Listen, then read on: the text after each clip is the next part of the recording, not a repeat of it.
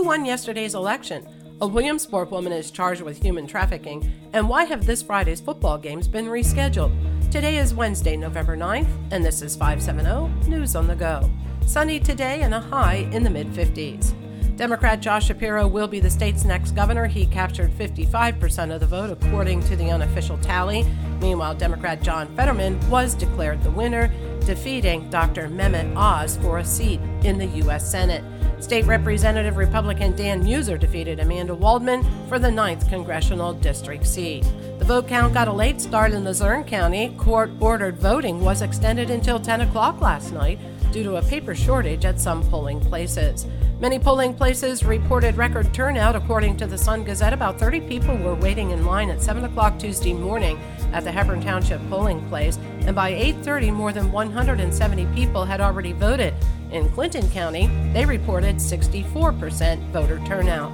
A Williamsport woman is facing a total of 80 felony charges for allegedly subjecting minors to sexual servitude and engaging in prohibitive sex acts. The Sun-Gazette reports 29-year-old Jennifer Wellen allegedly sent a West Virginia man several child pornographic videos and photos taken of 3 minors under her care. She is now jailed with no bail, facing charges that include trafficking in individuals. 66-year-old Stephen Rank of Hughesville is the person who died in an accident Friday afternoon in Lycoming County. Rank was driving his pickup truck along Northway Road just south of the upper end of Harvey Road when the truck ran off the road and went over a 30-foot embankment. Cody McHenry, the owner of McHenry Roofing and Construction, is facing felony theft charges for a second time. North Central PA reports he was given over $10,000 for home improvement work. However, he never completed the work and failed to return the money.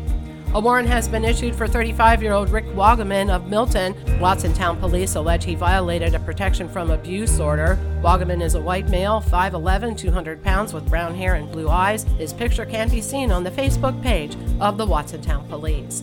And Tropical Storm Nicole will be bringing 2 to 4 inches of rain to the region Friday into Saturday. As a result, the District 4 playoff football games set for Friday have been rescheduled. Tropical Storm Nicole should arrive Friday morning and bring heavy rain and gusty winds. I'm Liz Brady, and you're up to date with 570 News on the Go.